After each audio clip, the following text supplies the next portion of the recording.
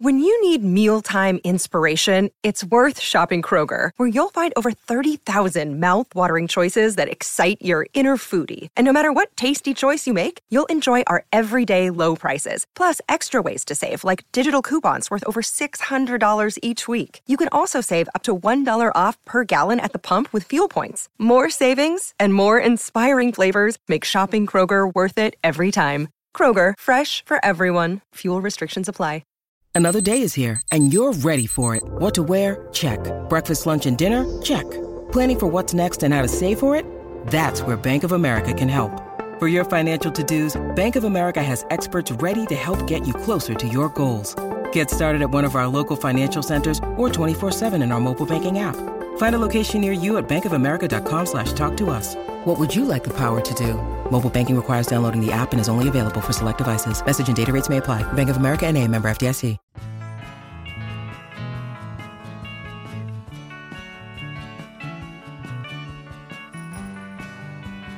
Hello, everybody, and welcome to the fourth episode of the Pitch to Contact podcast, part of the Twins Talk Network. I'm your host, Ben Jones, and I'm joined by my co-host, John Key. John, how's it going, man? Good. I went to my first Twins game on Saturday, so that was exciting, being able to experience some April baseball.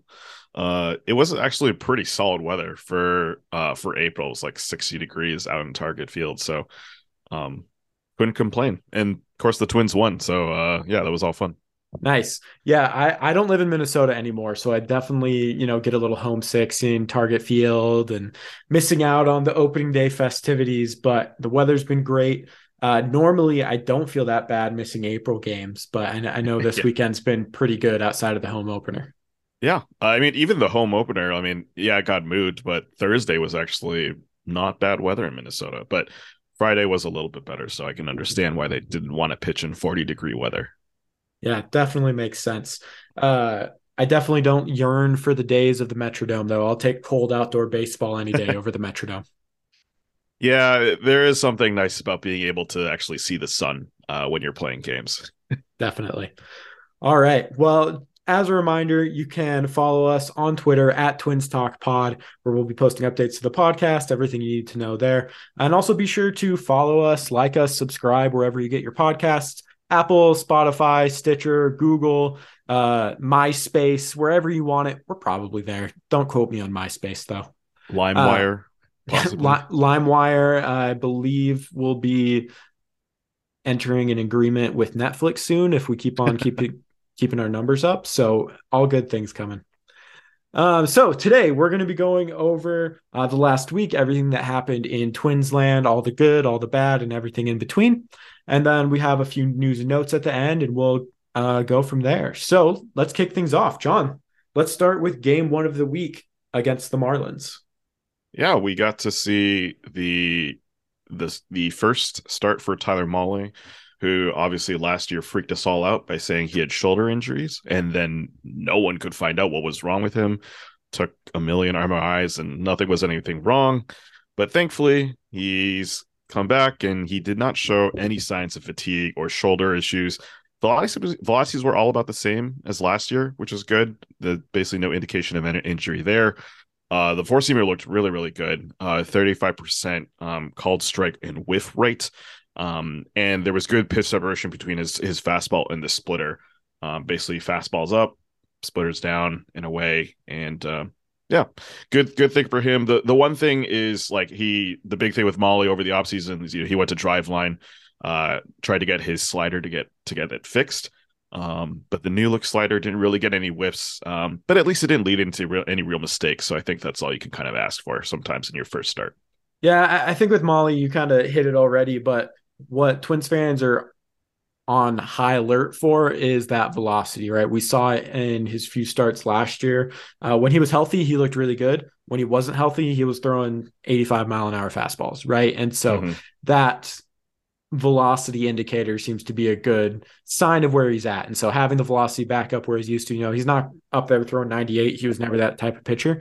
Right. But having it where it was at with the Reds when he was really successful, it is a really big deal for him and his success going forward. Yeah, and lucky for him, he didn't need to necessarily have his A game because the Twins decided to go all offense, which was great. Max Kepler had the leadoff homer, which is unfortunately probably his first hit and the RBI of the season. He really struggled during the Royals series. A lot of people are doubting why the heck is this guy batting leadoff? And he finally got a homer, but then he also got hurt running out a grounder. So he's currently on the IL. I think it was backdated to Wednesday, and Matt Wallner is now up and taking his spot. Yeah, so he's on the IL. Wallner's up. Kepler will be eligible to return the 15th, so 6 days from now when we're recording. It sounded like when it happened, it wasn't anything all that serious, but with Kepler hurt, with Gallo dealing with some lingering issues, we don't want to be running Willie Castro out there every day, and so Wallner gets the call and Kepler gets put on the injured list. Yeah, just another opportunity to show some organizational depth. I mean, that's been a common topic this season. And I mean, the Twins are actually dealing with some significant injuries now. And so it's good to see that depth is coming through.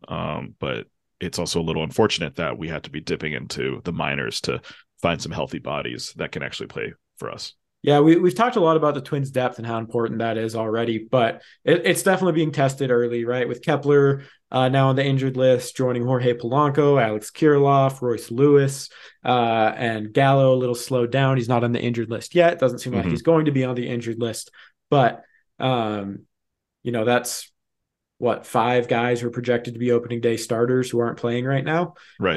If you count Buxton DHing instead of playing in center field, there's a lot of question marks in the lineup. The good news is they're off to a good start regardless. They've had some good offensive games, and things should only be going up from here. Yeah, Gallo, Larnach, and Jeffers all homering in this game. This team clearly has power, and it's still one of the most dangerous offensive teams out there, which I think is something that we don't get to say a lot as Twins fans. So glad that's happening. And then Carlos Correa also finally got his first RBI of the season. He went 2 for 13 in that Royal series, and it's been just a slow start in general for Correa so far. Yeah, he's definitely someone where he needs to get going, right? If the Twins are going to accomplish what they want to accomplish, Carlos Correa is going to be smack dab in the middle of that. He's looked like him old self defensively. Now he just needs the offense to come around. Of course, we saw this a little bit last year as well too. He was pretty slow off the start, but he really got going as we got into the summer months and ended on a tear. Yeah, so good to see from him, and we'll see how that continues for the rest of April. Yeah, so moving into game 2 then for the Twins this week, another one against the Marlins. After winning 11-1, the offense was nowhere to be found in game 2, losing a 1-0 shutout to the Marlins against Sandy Alcantara, the reigning NL Cy Young winner, and he really looked like it while he was pitching. He dominated through a complete game shutout. I think it was 98 pitches. The game was under 2 hours, and the Twins just never really looked comfortable against him at any point.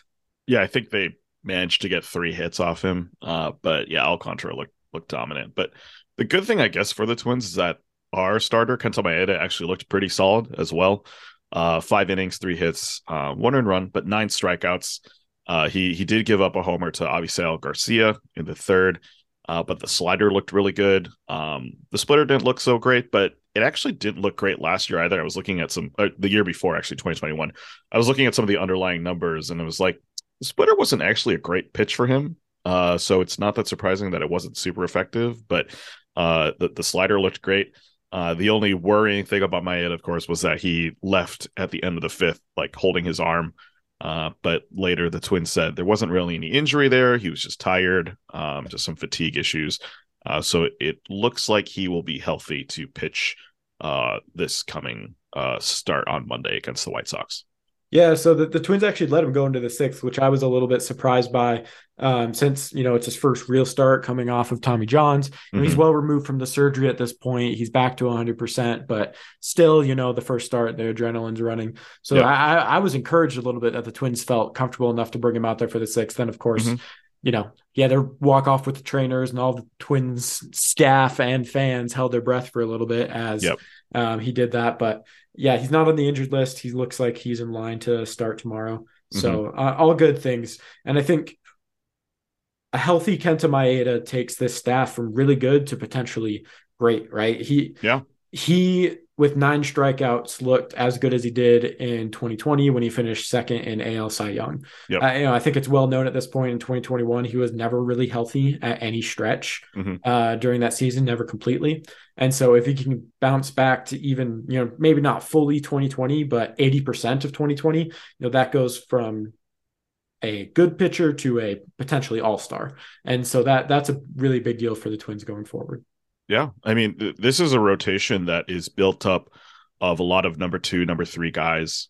And so, like we mentioned, I think last week, Pablo Lopez is a number 2 guy who, because he was behind, the Miami Marlins, behind Sandy Alcantara, but he could easily be an ace if everything, works for him. Maeda is our number 5 pitcher, could easily be, number 3 on any other team. I think that's just a luxury that we get to have. And I think it's going to be, if everyone stays healthy, which, knock on wood, we'll see if that happens. This could be one of the most dominant starting rotations the Twins have had in a really long time. Yeah, and on that same note, then moving into Game 3, it was unfortunately another loss for the Twins, falling 5-2 to the Marlins. But Pablo Lopez again came out and looked like the ace the Twins believed he could be when they acquired him. And that's another thing where if Lopez is better than you thought, everyone else kind of gets raised as a result, right? Instead of a rotation compiled of 2, 3, 4 types of starters. Okay, well, now you have a solid 1. You have a bunch of really good 2s, essentially. And that's a rotation that can take you deep into the playoffs. So Pablo Lopez came out and looked really good, like the number 1 the Twins needed. 7 innings, 3 hits, 1 earned run, striking out 8, only giving up 1 walk. His sweeper looked excellent. 9 whiffs, a 52% called strike and whiff percentage, and it was the highest usage among his 5 pitches, which for a new pitcher, or for a new pitch that the pitcher just recently learned, that's a really good sign. He has confidence in it, the catcher has confidence in it, and it's been a really big weapon so far this year. Yeah, and the 4-seamer is also pretty good too. 5 strikes, called strikes, and then 5 whiffs as well.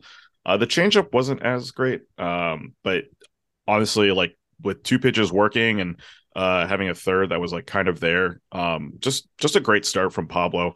Can't really complain. The only unfortunate thing was that the bullpen ended up kind of messing up.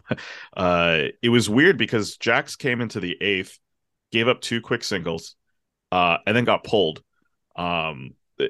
Jax, like the first hit, I don't know if you saw it, but it was a changeup way outside the zone, and Gene Segura like managed to get the bat on it, and Correa fielded it, but then he couldn't make the throw to first. I don't know if it was Segura's just way too fast or Correa wasn't able to get to the ball quick enough, but that was kind of like a weird sequence to get a man on base. And then John Birdie kind of hit a fastball over the plate and got on base as well. And then so they brought in Caleb Thielbar then to face old friend Luis Arraez in a lefty on lefty matchup. Arraez eventually actually fouled out, I believe. Like a foul pop-up or something like that. And then Thielbar ended up giving up 2 runs, or 4 runs, 2 of which were charged to Jax. So just kind of maybe the one blip from the bullpen so far this season. And it was 2 of the guys who, you're kind of expecting to be really solid in Griffin Jackson, Caleb Thielbar. But it is what it is. The bats were again also quiet. Larnach's been really, really good though.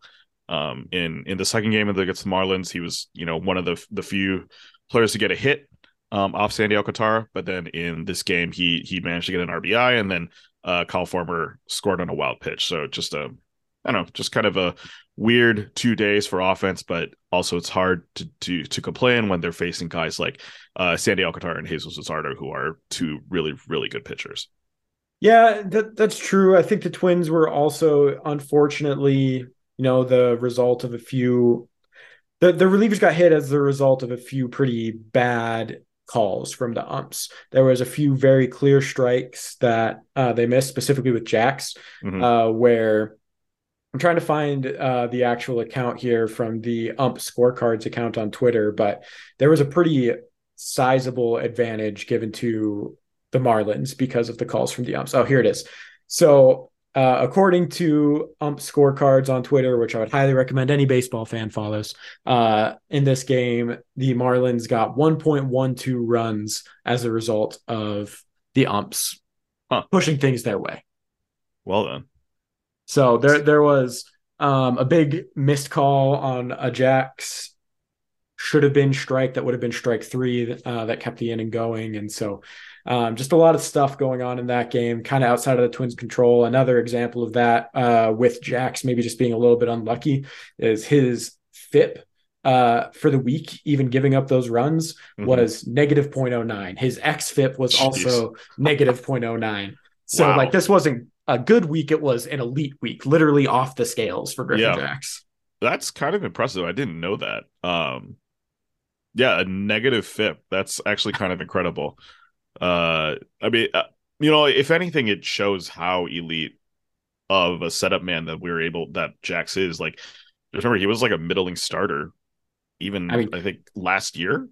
Two years ago. 2 years ago, for sure. Middling might be even a compliment. He was that's true. He was mostly an emergency call up because the Twins didn't really have much else they could do. They knew he had the good slider, but just didn't have anything. And Swit's moving to the relief role. His velocity's gone way up. His slider has gotten even better. He's added a new cutter this year. That's kind of been a good in between as well to give him a little bit of a better pitch mix. Yeah. So just that's clearly evidence for a great week from Jax. It's just unfortunate that in this game specifically against the Marlins, he gave up those 2 hits. So all in all, against the Marlins, one really big game where they won 11-1, and then 2 low-scoring pitcher duels where they didn't get some luck in some cases, but obviously in all those you got to be able to score a little bit more. We've already mentioned Correa specifically; he needs to get going. Buxton's look good, Larnach's look good, Miranda's had a few ups and downs, but all in all, not a horrible series. You run into some buzzsaws in Alcantara and Luzardo, but now let's move over to the Astros, where the Twins had a little bit more success. Yeah, for the home opener, we had Sonny Gray on the bump. 7 innings, 4 hits, 1 earned run, 1 walk, and a career-high 13 strikeouts. So good for Sonny. His previous best was 12. That was back in 2019 when he, I believe, was on the Reds. I believe he was on the Reds at that point.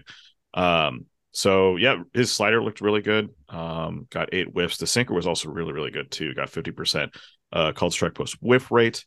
His curveball was his highest pitch thrown. He was kind of relying on this curveball slider mix, which is very interesting because last year he used a lot of his fastball, but his fastball was his 3rd most used pitch in this start. That being the 4-seamer and the sinker as well. But I think this was definitely an improvement from his previous game where the underlying stats didn't look great, but he still managed to stay in for 6 innings. I think 6 shutout innings. In this game, he looked every much like the number 1 pitcher on the staff. He dominated. Just looked great. He had some silly strikeouts with the slider. Like there was one I remember specifically to Jeremy Pena where the ball ended up like at least a foot outside the zone, and Pena just swung like he thought it was going to be middle. So just a great game from Sonny Gray and a great showing for the home opener. I think the slider's always going to get the big highlights, these swings and misses that make hitters look dumb, but to me what's always a good indicator of how Sonny Gray is doing is how that little 2-seamer or sinker looks like. He loves to throw that on the glove side into left-handed hitters, out to right-handed, and loves to paint the corner with it. When he has that pitch going, he's pretty much untouchable. And you mentioned the first game we saw him this year, he didn't quite have that command of the 2-seamer sinker there. But when he's going really, really well, that's the pitch that you can key in on. And he really had that in this game too. Getting a lot of those called strikes from the hitters, which is really good to see. Of course, the other main headline from this game was home opener. Also, the Twins' first walk-off of the year, a walk-off single from Kyle Farmer in the bottom of the 10th. Yeah, so I was listening to this game on the radio in the 9th inning, and, we had, I think it was Vasquez, Michael A. Taylor, and then Buxton up, and just wasn't able to do anything. But then because of the nice ghost runner rule, Buxton was our ghost runner in the 10th. So it's nice to have a little bit of speed on the bases to start an inning that you need to score a couple of runs in. A little bit of a cheat code there. But yeah, he easily scored on a single from Jose Miranda. It was not even close. But yeah, Kyle Farmer, the hero, with that walk-off single. Yeah, I think with the ghost runner, there's a big emphasis on what happens with that first batter. Mm-hmm. And Correa, did he strike out in extra innings? Was that one of his strikeouts? I believe so. Yep. Yeah, either way, Correa was pretty bad all day, right? And so when you Yeah. have Buxton on second there and Correa striking out, that's a little bit of a disappointing way to start your ninth, because if nothing else, you want to make sure you get that runner over to third so that he can score on a sac fly from the next guy or a ground ball or a wild pitch, anything, right? So when Buxton doesn't advance, I think that's a little deflating. And then, of course, then like you mentioned, Miranda scores and eventually comes around to Farmer, and Farmer is the hero of the day and wins the Twins home opener, which was amazing to see. Yeah, it was also kind of weird from Correa. I mean, obviously he's more than a year now removed from being on that Astros team, but he struck out 3 times this game, including that one in the 10th.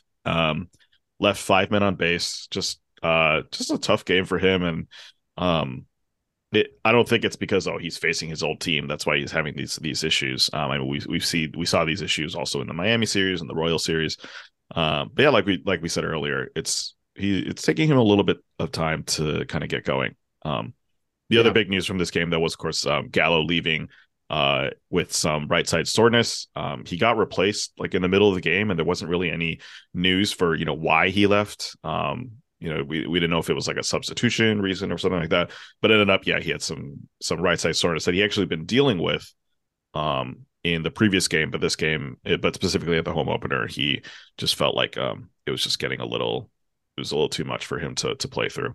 Yeah, Gallo got removed with no explanation, and Twins Twitter reacted very rationally, as I'm sure everybody expected. No, Rocco got called out on Twitter a lot. It's like, what? Why are you pitching? There were 2 guys on when he got lifted, and people were freaking out because why would you lift one of the guys who's been the best hitter for Nick Gordon in a series against the Astros? And turns out it was because it was an injury, and maybe the manager has a little more information than we do. Who would have thought? Yeah, just a tiny bit. Yeah. But Gallo is not on the injured list yet, which is good news for the Twins. They did have an MRI done today, and the report back from that was positive. They didn't go into specifics, but it's not a horrible scenario. He didn't get placed on the injured list.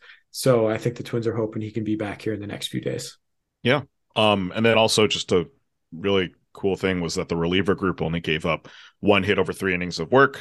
Griffin Jacks, John Duran, and Jorge Lopez all did super well. And Duran had 2 crucial strikeouts in the 9th, Jose Abreu and Kyle Tucker, to basically prevent them from having a lead at the end of the 9th and forcing the Twins to have that to cover behind at the end of the 9th. And then, just ultimately, just overall a great game for the home opener. I mean, sometimes you like blowouts, but walk-offs are just as good. Sometimes it's always fun to have those games that build a little bit of excitement. Definitely. So moving then from a low-scoring walk-off to a high-scoring affair. Game 2 against the Astros also went the Twins' way, with the Twins winning 9-6. The big story of this game was Joe Ryan and Yordan Alvarez. Joe Ryan pitched really well until he got to the 3rd inning and just had a wacky beginning of the 3rd inning. Gave up 2 quick singles to Martin Maldonado and Chas McCormick. He walked Alex Bregman and then threw a fastball right down the middle on the first pitch to Yordan Alvarez that he hit out of the park so fast. It was insane. Yeah. I was there at the game. I was on the first base side, and as soon as Yordan hit it, like, you knew it was gone, but you didn't know like what trajectory it took, and it was like a straight line drive toward the flowered boxes. It was as soon as it came out the bat, I think everyone in the stadium was like, "Yep, that's gone." Which was really funny because at that point the Twins had a 4-0 lead. Everyone was feeling great. And then 3 men. Then Joe Ryan lets 3 men on base, and then just whoa, Yordan Alvarez. There's a reason why he's still one of the most dangerous hitters in baseball. He is insane. But yeah, that ball, I mean, if it was an inch lower, it would have bounced off the facing of those flower beds up there Yeah. and maybe would have been a single. Hmm. That's how hard it was hit. It would have bounced back in so quick. Yeah. But nonetheless, it was a grand slam, tied it up 4-4. Little deflating, but luckily the Twins bounced back. But back to Joe Ryan really quick. Outside of that third inning, he was really good. Um, he only gave up one other hit outside of there. He had 10 strikeouts. He only walked one. And then with his pitch mix, his fastball looked really good as always. But then, interestingly enough, after that grand slam, he started going to a lot more of his breaking stuff, his off speed stuff to throw hitters off. Christian Vasquez apparently saw something he liked. And, it was kind of interesting to see Joe Ryan get success in two pretty different ways within the same game. Yeah, like at the beginning of the game, his sweeper was so off. And Terrible. that was kind of the pitch where we were hoping, the one knock on Joe Ryan, right, is that the fastball is great, but the secondaries aren't there, right? And so Yeah. last year he had that slider that kind of worked, and he developed it a little bit over the offseason to be a bit more of a sweeper, just more movement essentially. Basically, yeah, just a slider with more movement, and it was not very good this game until something happened. Had a conference with Christian Vasquez between the third and the fourth inning. They dialed in a plan, and I guess that plan meant let's have a bit more even pitch mix, right? Let's maybe being able to trust in that sweeper a little bit more. Because yeah, it didn't look good the first couple innings, but something clicked for him after that third inning where he got to locate that just a little bit better. Yeah, so like you mentioned, there was something that happened with Vasquez and Ryan that they liked something they were seeing from the Astros hitters that was going to work more with the breaking stuff, the off-speed stuff. It might have just been giving them a different look with how reliable Joe Ryan typically is on his fastball. That Jordan grand slam was off a fastball. Granted, it was right down the middle, and so you obviously don't want that. But maybe just going through the order second, third time, they wanted to give the Astros a different look, and it paid off the rest of the way. Yeah, that sweeper is still going to be developed as the season goes on, and I think as he gains more confidence in that pitch, it'll only get better. He'll know how to play off the fastball with it.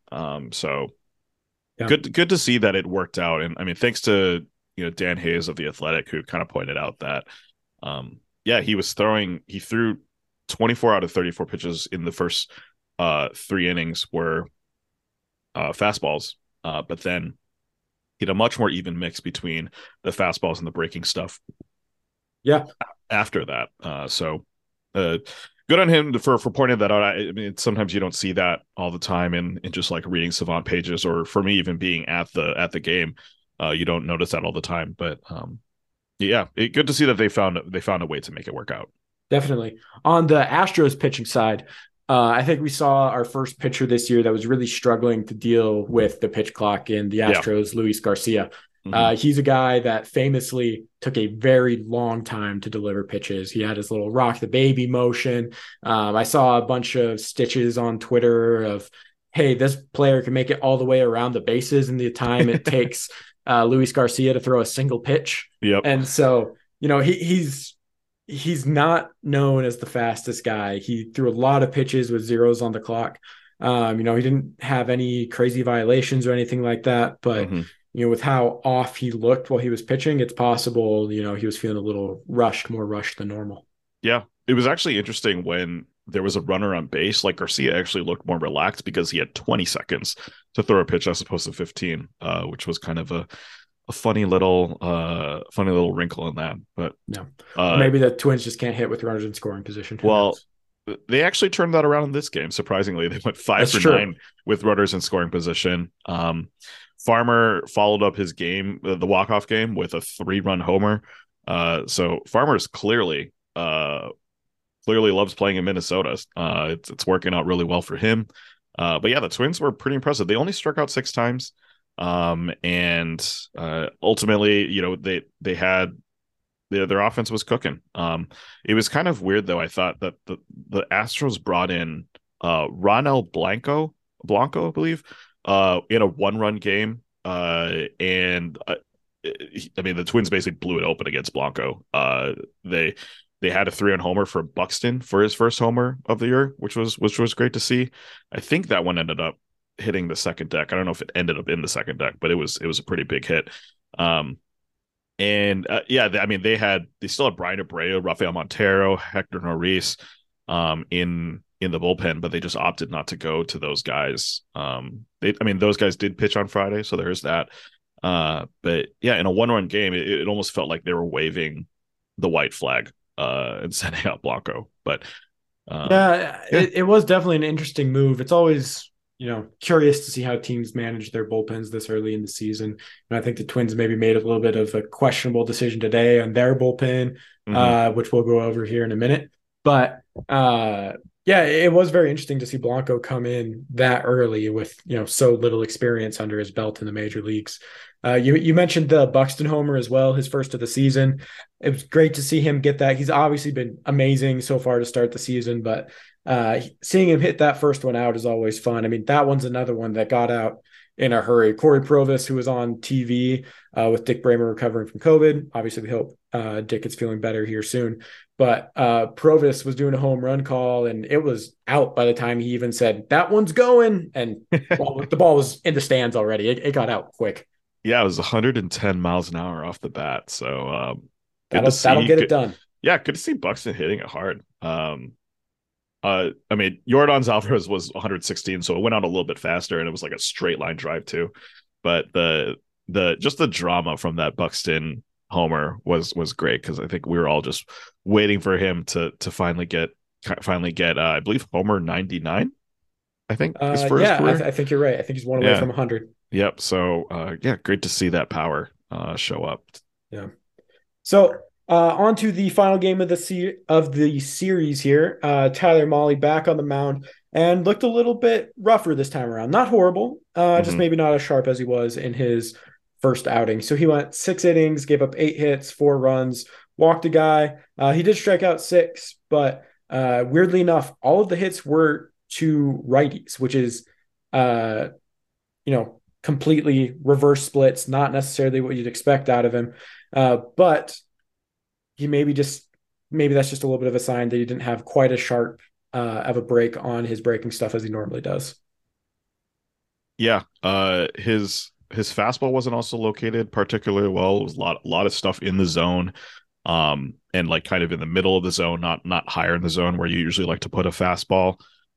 His new slider though looked pretty good. He threw it a lot more today, 39% of the time. And it was a little bit more balanced between his fastball slider combo.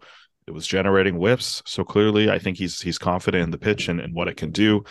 Yeah, after it not looking so great in his first game, at least it returned some value in the second game. Just yeah, unfortunate that he gave up 4 runs to go along with that. Yeah. On the offensive side, I don't know if we have too much to talk about there. Only 2 hits. They got 1 run. Matt Wallner made his debut. Correa got his first day off, but there just wasn't a lot of punch in the offense today. Yeah. But they still got a series win. The last thing I wanted to mention about this game was some interesting bullpen decisions, like I was talking about earlier. Hmm. So, by the time they got through the sixth, Mahle finished up. I think the Twins were throwing in the towel a little bit. The offense clearly didn't have anything working. So they threw Jorge Alcala in there and kind of threw him to the wolves a bit. They let him throw almost 50 pitches and just they really wanted to get through 2 innings. And I think maybe a little bit to his detriment, they probably should have pulled him earlier than they did. Hmm. Yeah. I mean, this, as weird as it sounds, like a 4-1 game, if you're going to put in Alcala for that many pitches, you might as well just put in Cole Sands. I mean, that's just not the type of pitcher Alcala is, right? Yeah. He's a one Hmm. inning short spurts type of guy. Right. Pagan came in and cleaned things up. But again, this was them throwing in the towel with them not going Thielbar or Jax or Duran or Lopez or any of the high leverage guys. Right. Yeah. I also have a tiny vested interest in Cole Sands pitching because Darude's Sandstorm is his lockup music. So it would have been fun to have that play in the stadium. But All right. Well, let's take a quick break and then we'll be back to you with some takeaways from the first week of the Twins season. All right. And we're back. So let's talk about a few general takeaways from this first full week of Twins baseball. The Twins go 3-3. They lose a series to the Marlins. They win a series against the defending World Series champs, the Houston Astros. It's always good to end the week on a high note. John, what were some of your big takeaways? I think starting pitching is exactly as advertised. Um, Everyone looked pretty solid. Molly did have that little bit of a blip today in today's game, but even then, like his pitches looked on. I think Maeda is clearly a better number 5 pitcher than every other number 5 pitcher in the league. Yeah. So I think that's just a nice thing to have. And then even in the two losses, right? Maeda and then Pablo Lopez, like the pitching wasn't the reason we lost. Or the starting pitching, I should say, wasn't the reason we lost. And so I think we're really seeing that develop into a strength. And the other thing, I guess, too, is that the bullpen, with the exception of, again, that one game, the one game with the last game against the Marlins, has looked really solid as well. Well, that and I guess Giovanni Moran on Saturday, but it's looked great in terms of pitching, and I think it's cool that we don't necessarily have to worry about it, especially after last year when we're trotting out Dylan Bundy and Chris Archer, and then they're out by the 4th inning, and then we're just wondering whether our bullpen can survive for the next 5 innings. Yeah, I think the bullpen was such a big question mark last year, but I don't think we talk enough about the impact the starting pitching had on the bullpen. Yeah. When Chris Archer is at 90 pitches through 3 innings, I don't think there's many bullpens that can consistently look good with that type of performance. You're running out Bundy, Archer, Devin Smeltzer, all the other kind of rotating cycle of veterans that came up from AAA last year. There just wasn't any solid pitching outside of Joe Ryan when he was healthy, Sonny Gray when he was healthy, Bailey Olber when he was healthy, right? And so now they have so much depth that Bailey Olber didn't even crack the opening day roster. It's a really good position to be in, one the Twins maybe haven't been in 20 years. Yeah, I really think that they legitimately have 3 guys that they can rely on in Jorge Lopez, Griffin Jacks, and John Duran. But then at the same time, like Caleb Thielbar is really solid. I mean, he did have that blip against the Marlins, but overall he's been really solid as well. I mean, we'll see if Alcala, Moran, or Pagan can return anything. Pagan surprisingly wasn't terrible this week, which I guess is a plus, but it's not like we were putting him in situations where he needed to succeed, so to speak. Very low leverage stuff. But yeah, I think the pitching has been really solid. Yeah. I think the guys who you expected to be good early in the season have been good. I think Jorge Lopez especially deserves a shout out in the bullpen. After kind of that shaky finish coming over to the Twins, he's looked back in all-star form to start the season. And so that's been excellent to see. If you can count on Jorge Lopez and Duran and Jackson Thielbar, that's a good end of the bullpen situation to be in. I think with that group, they can maybe still use one more reliable guy to pick up at the trade deadline, or maybe see Alcala develop back into the pitcher he was prior to his injury. Maybe Pagan stops giving up home runs. That's definitely something that can come internally. But for now, I think the bullpen's been about as good as you could feasibly hope for. Yeah, so some other big takeaways that I wanted to hit before we move on. We mentioned it a little bit already, but Correa's got to step up a little bit. He has looked pretty bad to start the season, not just not getting hits, but a lot of times not putting together particularly good at-bats. A lot of strikeouts, and, that's just not what you want to see from the guy who you just signed up to be your real franchise player. Yeah, I mean, it's only 8 games, but he is hitting below the Mendoza line. It's not pretty. He's third on the team, tied for third on the team in strikeouts. And it's just tough. I mean, he has like 1 or 2 games where he's been really, really good, but overall it hasn't been pretty. Yeah. It's always important to note it's so early in the season. None of this is going to matter in 2 weeks, let alone in 2 months. Correa has a long enough track record. He's a really smart baseball player that I don't think anybody is reasonably worried about it. But, when you talk about the offensive shortcomings, you have to start with the guy that's hitting right in the middle of your lineup every day. Right, exactly. They put him at the number 2 spot for a reason. It's because he is the best pure hitter on this team. Essentially, I mean that's what that number 2 spot's usually reserved for. So, yeah, it's tough that he's struggling. But I guess on the flip side, at least Trevor Larnach's having a really good start to the season. He's tied for the team lead in RBI along with Joey Gallo. He is kind of dealing with some strikeout issues, which was kind of one of the things that also plagued him his first couple of years in the majors. But he's hitting really well. He's hitting 324. His OPS is 910. He's playing at an all-star level. And I think that's something that you can really appreciate from a guy who was slotted to be the DH/bench guy at the beginning of the season, but because of injuries, he's been playing pretty much every single day and really having a hold on that spot. Definitely. I think the other thing with Larnach too is every pitcher knows that his weakness is the breaking stuff. And this year, I've at least seen, I think, a lot more patience and smarts with his at-bats, right? He's looking for his pitch. He's not swinging through the breaking stuff like he was so often last year. He does have 9 strikeouts already, but he also has 6 walks.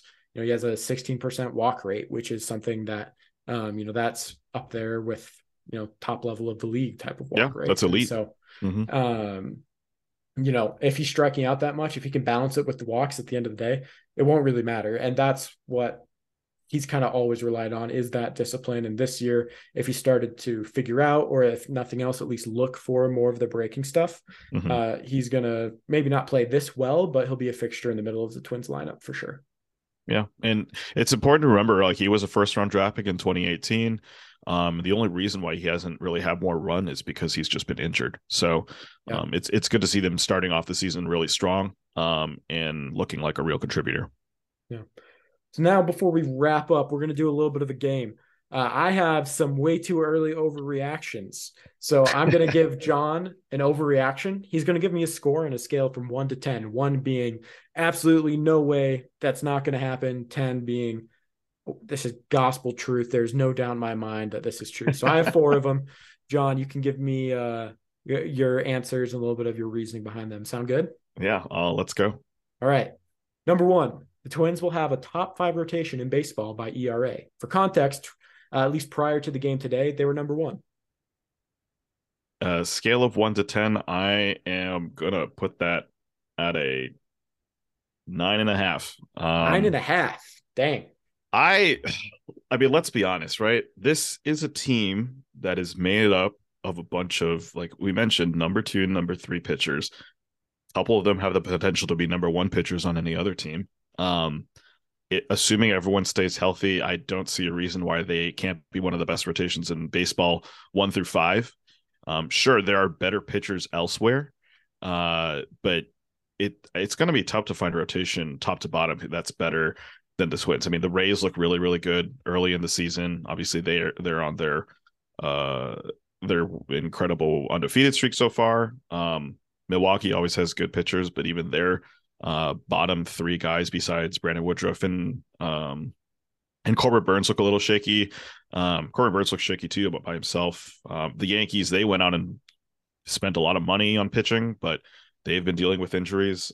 Injuries is really the name of the game here. And I think if the Twins manage to stay healthy, they'll do really well. And even if one guy gets injured, you have Bailey Ober waiting in St. Paul to just come across the river and pitch for the Twins. And he's not a minus at all. So I think it's definitely possible that they're a top 5 rotation in ERA. 9.5 isn't possible, John. 9.5 is, this is going to happen. I'm staking my name on it. I put the money down in Vegas. I think I'm with you though. Injuries are the name of the game, but unlike some of the other teams, I think the Twins have a little more depth. They don't have maybe the top end talent, but when you have guys like Sonny Gray or Pablo Lopez or Tyler Mahle who have a history of injury, you have that depth, and the Twins have it. So they'll be good. All right. Way too early overreaction. Number 2, Trevor Larnach will be an American League All-Star. Ooh. I did say he was playing at an all-star level. That's because of his true. OPS. If I'm on a scale of 1 to 10, this feels like a 3. Like it would be really fun if it happened. But I think by the time June, July rolls around, he will not be the most important player on this team. He will I not certainly be hope leading so. this team in we definitely hope so. He will not be leading this team in any probably meaningful stats. He'll be definitely a major contributor. But I don't think he's going to be an all-star. All right, fair enough. I'm kind of with you there. I don't have a lot to add, so we'll move on to the next Yeah, one. feel free to prove us wrong, Trevor Larnach. Oh, We would definitely appreciate that. and here's just a good caveat. Anytime I say something negative or alluding negatively to the Twins, I want to be proven wrong. More than almost anything in my life, I Yes, want that to be wrong. yes. All right. Moving on to the next one. Christian Vasquez will be a more important signing than Carlos Correa. Now, some context with this one. Vasquez has gotten a lot of love from the pitching staff in particular for how he's been calling games, how he handles the pitching staff.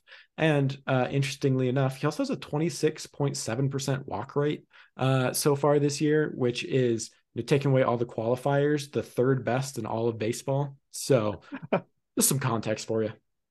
I mean, hey, he has a better batting average than Correa right now. So, True. yeah, he's actually tied with him in RBIs as well. So it's kind of funny.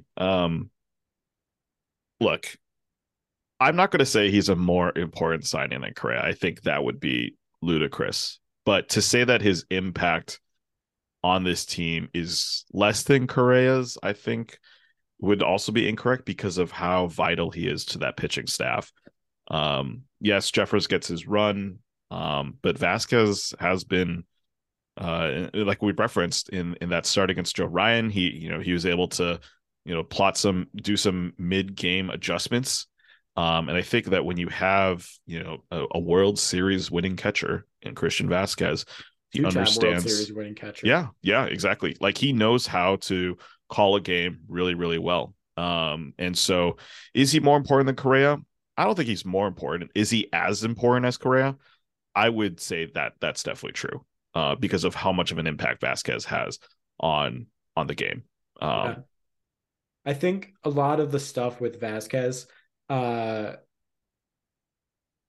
it's the stuff he brings that's hard to quantify, right? Mhm. There's no easy like, oh, he was worth this many wins above replacement on Fangraphs, right? Yeah, There's nothing like that. I mean, you have catcher ERA, different things like those numbers, but at the end of the day, what really matters is how do the starting pitchers feel when they're throwing him the ball, which is just not something you're really ever going to be able to quantify.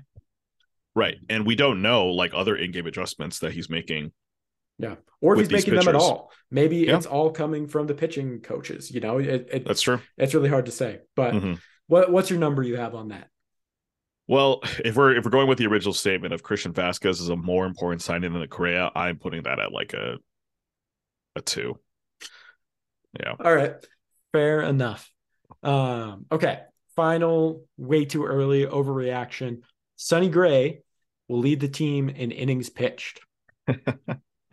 This one was fun. I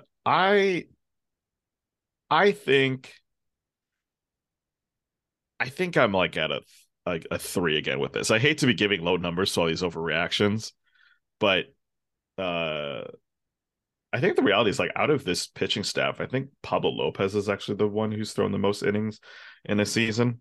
Um but the thing is like all these guys have some random injury that will take them out for like 2-3 weeks. So if Sonny Gray does lead the team in innings pitch, it means that he was healthy and on, and I guess he has looked the part. So I'm going to change. I'm going to put it more of a 6. I think this is possible, based on the way that he's been pitching the last 2 games, and seeing as everyone on the team has about the same injury risk. Maybe Kenta Maeda just a tiny bit more, or Tyler Mahle just a tiny bit more. But yeah, you know what? I think I'm willing to say that yeah, he could finish this season with the most innings pitched on this team. Yeah, I think I'm a little more optimistic than you. I'm gonna go like an 8. Hmm. I really like how he's looked. I really like what he's been saying too, where he's like, Yeah. I want to go deep into games. I want to get into the 6th, 7th. I want to face the order the 3rd time. Now, obviously you need to put up the numbers to back that up like he did this week. But at the end of the day, I think it's about health, and whoever stays the healthiest on the starting staff who's going to throw the most innings by default, because they're all pretty good. And I think Sonny Gray, in a contract year, he's going to be looking to make every start that he can to push himself. And I think he's going to lead the team in innings pitched. I'm not confident enough to go up to a 9 or a 10, but I'll put it at an 8. Yeah. I mean, right now, and this is a terrible stat to be looking at because there's only been 2 games in the season, and everyone was still kind of stretching out in game 1. But for the 5 starters for pitches 76 and later, after they've thrown 75 pitches, what do their stats look like after that? Sonny Gray and Pablo Lopez both have pitched 2 innings ish. Pablo Lopez is basically perfect after pitch 76. He's had 4 strikeouts, no hits, no walks. Sonny Gray has had 2 hits, 2 strikeouts, but no runs. So both of them have been looking really good after pitch 76, which is, usually when you're getting to the 3rd time through the order. Really, actually, all the Twins pitchers so far have looked pretty good after that number. But again, it's a terrible stat to be looking at because we've literally had 2 starts. Everything that we've been talking about so far is a terrible stat to look at. So yeah, there's nothing meaningful you can draw from 2 starts for pitchers, from 9 games for hitters, but we do it nonetheless because that's what baseball is all about, baby. Yep. Overreactions. Exactly. All right. Well, thank you, John, for participating in my early season overreactions. We'll do a few more as we keep going throughout the season. But a few other news and notes we want to hit before we wrap up. The first big one being Jorge Polanco starting a rehab assignment, which is really big for a team like the Twins that could use a little bit of juice in the middle of the lineup. Yeah, I mean, he is the guy who you'd probably actually start in leadoff because he is that switch hitter. He can kind of adapt to whoever's on the mound. Of course, in his 1 game so far, he went 1 for 3. Just a single hit, nothing, no RBIs or anything. But you know what? I think it's for games like this, it's more important that he's just on the field and playing. And so I think that's the main thing here. It's, I don't really want to extrapolate from any sort of minor league starts for many of our players as they're coming off a rehab assignment. But yeah, hopefully he is feeling good and able to make it up to Minneapolis in a couple weeks. Yeah, like you're saying, the biggest thing is that he's playing, right? He's testing out the knee. We haven't heard anything from the Twins about how he's been feeling since playing in that game, but the fact that he played in a live game, I think is a really good sign. He's eligible to come back off the injured list today, pretty much. And so whenever he's ready, the Twins will have a roster spot for him. Most likely Willie Castro will be the casualty when that happens. But Polanco is somebody who at his best is a really important part of this lineup. I mean, frankly, even not at his best like he was last year, he was taking enough walks, he was driving in enough runs that he was still an important cog in the lineup. Yeah, and again, big Nick Gordon fans here. But he hasn't looked particularly great this season at second, not defensive wise, just at the plate.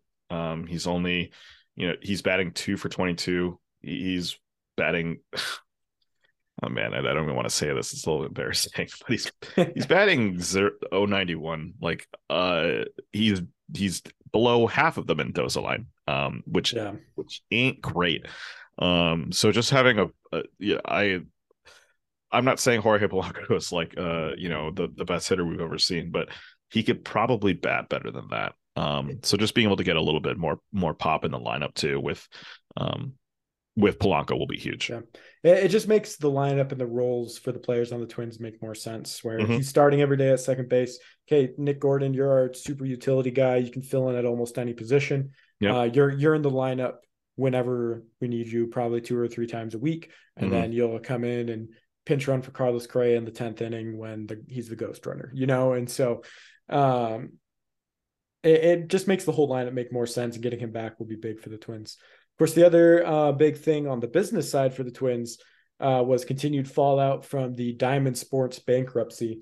as part of their first phase in moving into their bankruptcy. They skipped payments to both the Twins and the Cleveland Guardians, which is a pretty hefty chunk of change for these middle to small market teams. Maybe they're not getting as much from ticket sales as teams like the Yankees, and Bally and Diamond Sports has clearly deprioritized making sure they get paid. Yeah, I think the numbers were like the Twins were like owed $42 million for this year. Like that's how much their broadcasting rights were. Which that is not a small amount of money. And Carlos Correa contract plus a yeah, little extra. yeah, exactly. And as much as Minnesotans are like hardy and whatnot, sitting outside in a 40-degree weather in April is not the best way to spend a random Tuesday evening.